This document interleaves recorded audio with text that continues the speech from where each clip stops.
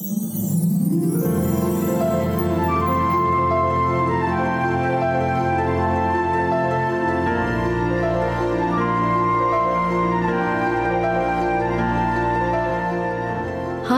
I'm Marilyn, the Two-Tip Lady, and I love to help make your life more simple. Have you ever discovered a patch of mushrooms in a field and collected a couple of armloads, like I did the other day? I'm absolutely fascinated with these white snowball-like fungi that spring up so quickly from what was just a week ago super dry ground, without a patch of green. But a little bit of rain, a little bit of sunshine, and even what looks like rock-hard dirt, these mushrooms suddenly burst forth. Strangely enough, you mightn't believe it, but it's true. I wouldn't eat a mushroom if you paid me to. No siree, no way. Well, unless, of course, I'm visiting your place for a meal and you put them on my plate, because my mama taught me to be polite and eat with a smile no matter what resides on my plate. I'll admit, though, that at times I have swallowed them whole just to get rid of them fast, while drinking as much juice as I could to kind of wash them down, and while retaining my sense of honour in eating what was put in front of me.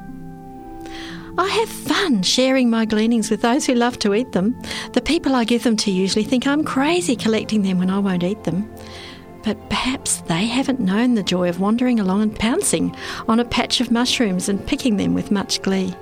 And this brings me to a story. Once upon a time, very long ago, when I was a little girl in New Zealand, we would sometimes stay at a bach called the Hut on the Pariora River near Timaru in the South Island, built by my grandparents. We'd often go wandering in the lush fields near the river where we'd find mushrooms as big as dinner plates. Well, okay, perhaps you want to challenge me about their size. Maybe you can. I was just a little tacker, but that's how big I remember them to be.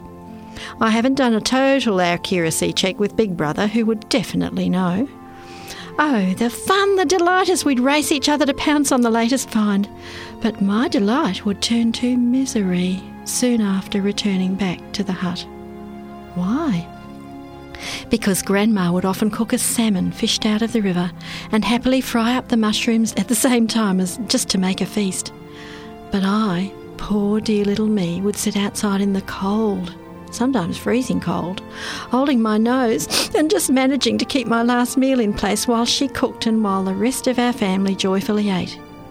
For a little girl like me who'd never eaten meat or fish in her life, the smell was just too much. Oh, too much for me, and it still is.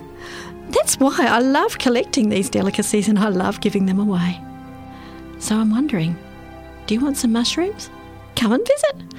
I'll collect all I can find, and you can have the lot. So now here are my 2 tips for today to make your life more simple and happy. Tip number 1, do something you love to do. Tip number 2, share your joy.